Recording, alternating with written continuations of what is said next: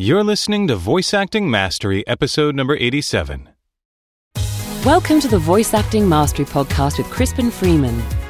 VoiceActingMastery.com is your place to learn both the skills and the mindset you need to become a professional voice actor, even if you're just getting started. In each episode of this podcast, you'll discover valuable tips, tricks, and insider information to help you portray characters in animation, video games, and beyond. And now here's your host, voice actor Crispin Freeman. Hi there, my name is Crispin Freeman, and I'll be your guide through the world of voice acting.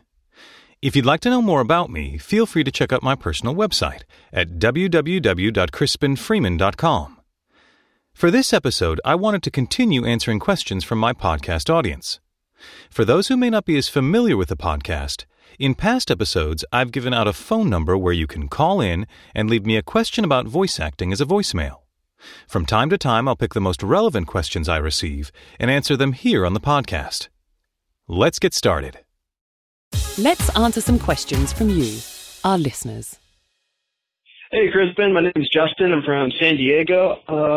I was talking with my career counselor, and she said that a good way to gain experience and, in a way, research careers is to shadow or apprentice under professionals.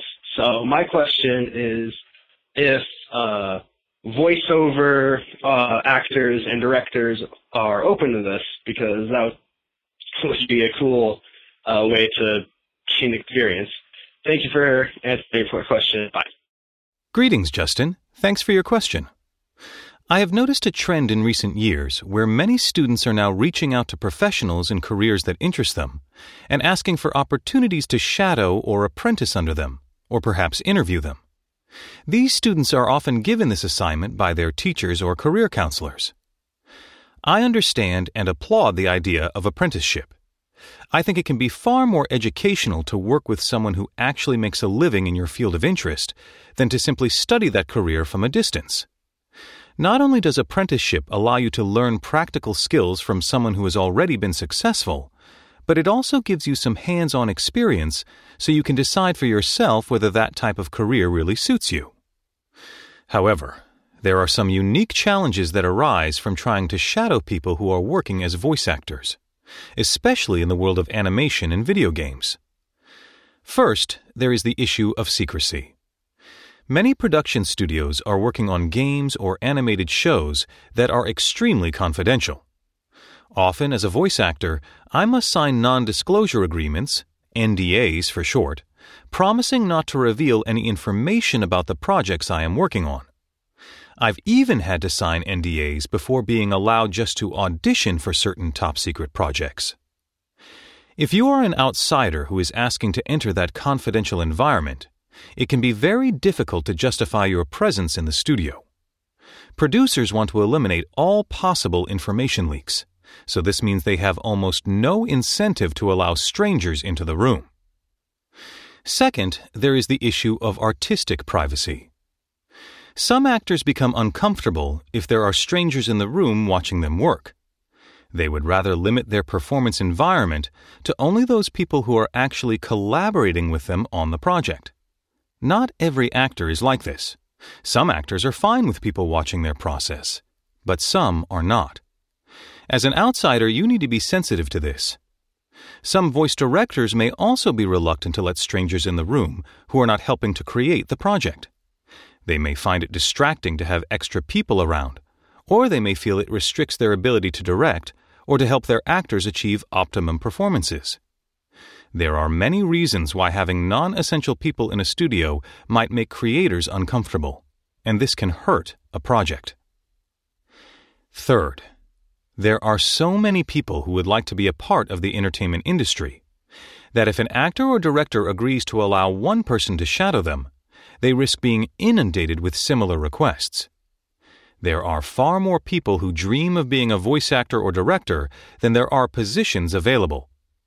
Voice actors and directors are also public figures and tend to attract a lot more attention than people in more typical professional career paths, like law, medicine, or engineering. The natural popularity of performers, coupled with the vast numbers of people who would like to pursue a career as a performer, means that a voice actor will get many more requests to have people follow them than they can possibly accommodate.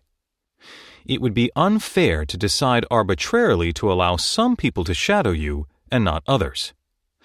To avoid that ethical problem, some actors just categorically refuse to allow shadowing. However, this doesn't mean that all voice actors and directors will refuse your request to shadow them. I've heard stories of voice actors who are happy to allow people to follow them through their workday. But you need to be aware that there are many valid reasons why an actor or director might refuse your request for apprenticeship, and you need to be prepared not to take it personally if they aren't able to accommodate you. If you find that your requests to shadow industry professionals are being refused, there is another way to gain hands-on experience: internships. Becoming an intern can be a great way to learn about the entertainment industry from the ground up. While actors may not always respond to requests for shadowing, studios are often looking for interns to come help with their productions. Interns are people with usually little to no experience who offer their services to a studio for little to no compensation. In return, the studio allows them to help out on whatever project is in production, and the intern gets to learn by observing and engaging with the creative process firsthand. Interns are basically learning on the job, so to speak. Even though most internships provide little to no compensation, they are not always easy to come by. There is often fierce competition for internships at popular studios. However, most studios will be much more likely to accept you as an intern than as a shadow. The difference between shadowing and interning is that a shadow is asking for access without giving the studio anything, whereas an intern is willing to trade work for experience. Chances are producers will be far more responsive to you if you offer your services as an intern than if you simply ask for access without offering anything in return. My advice to you is to research internships at studios that do the type of work you would like to do. Many of the larger studios in Hollywood have well-established internship programs. But even small studios can be open to the idea of interns, especially if the studio is busy with many projects. But what happens if you're unable to either shadow someone or get an internship at a studio? This brings us to our next question. Hello, Mr. Crispin. My name is Tina. I'm from Chicago, Illinois, and I was wondering if you wanted to pursue voice acting completely, what do you think a normal schedule for voice acting would be on a daily basis? Thank you so much, and your podcast has helped me so much. Thank you, and goodbye. Hi there, Tina. You ask a great question. The problem is there is no simple answer. With most traditional professions where you are required to go to an office or some other place of work day after day, it is possible to describe what an average workday might be like. This is not the case with voice acting. Voice actors can have very inconsistent schedules, which makes it difficult to describe a typical workday for a voice actor.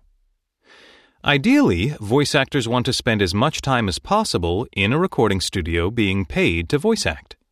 However, a lot goes into being able to accomplish that goal. The truth is, much of the work in voice acting involves preparing and auditioning for roles, traveling to and from auditions and recording sessions, maintaining one's marketability, and other aspects of running one's voice acting business. I don't know if I can tell you what a typical voice actor's day might be like, but I can certainly tell you how variable my schedule as a voice actor tends to be. When I wake up in the morning, I may or may not have a job scheduled that day. If I do, I will travel to whatever studio is producing that project and record my part. Normally, a voiceover recording session does not run more than 4 hours. So it is theoretically possible for me to schedule a 4-hour session in the morning and another 4-hour session in the afternoon to make up a full 8-hour workday. However, I rarely maintain that kind of schedule day in and day out. Even when I'm working as a main character in an American animated series, That series may only record once a week at most, and rarely for more than 4 hours. For anime, if I'm playing a major role, I may be called in twice or even 3 times a week. But once a volume of 4 episodes is completed, I may not be called back to record again for a month or more. For games, it depends on the size of the role, but I usually don't record a game character more than once a week, no matter how big a part I may have. Therefore, I need to be hired for many, many different voice acting jobs at the same time in order to fill any work week with 40 hours of studio time. That doesn't mean that I'm idle when I'm not scheduled to be in the studio. Quite the contrary. I often have to travel around town to audition for different voiceover projects. While much of my auditioning is done in the evening from my home studio, I still get called in to record auditions either at my agent's office or at a casting director's office. I can often spend much of the day driving between different studios, where I may either be working or auditioning for different projects. When I'm not recording a role or auditioning, I spend time maintaining and developing my performance skills in order to stay competitive. I may use my free time to work on accents, develop new character voices, or stay up to date on current trends in the industry. I may take workshops or classes in order to improve my abilities. In the evening, just before my agent's office closes at 6:30 p.m., they send me emails with all the audition sides they'd like me to record for them. Most of the time, I'm expected to return my auditions as MP3 audio files to my agent by 9:30 a.m. the next morning. Sometimes these auditions require me to do extensive research on a character or story before I can give an informed and believable performance. I may end up spending most of my evening researching, then recording and perfecting my audition in order to have the best chance of being considered for the part. Sometimes I will receive an audition during the day and be expected to get it back to my agent the same day. In those cases, my schedule has to be flexible enough so I can find the time to get in my booth, record a professional performance, and submit it to my agent within hours. Voice acting has become a fast-paced and competitive industry. Your schedule needs to be flexible and adaptable so you can be available for work and auditions.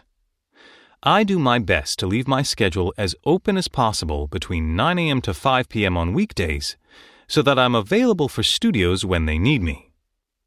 Studios work on very tight schedules and may only contact you 1 or 2 days before they want to have you come in and record your part.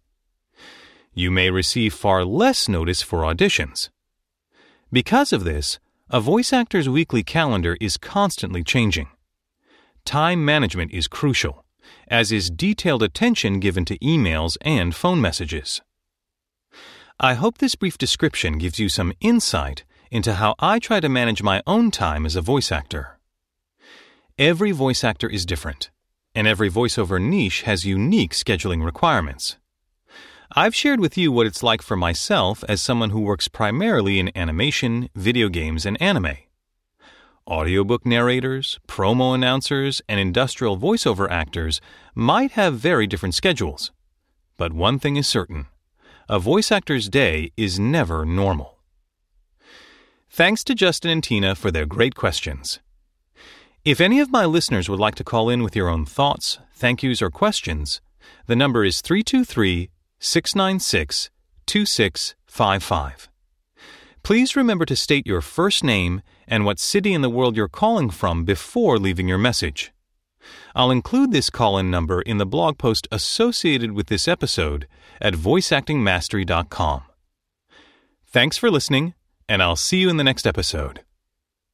You've been listening to the Voice Acting Mastery podcast with Crispin Freeman. To get your free report revealing the 5 most common mistakes to avoid in voice acting, point your web browser to www.freevoiceactinggift.com. Thanks for listening.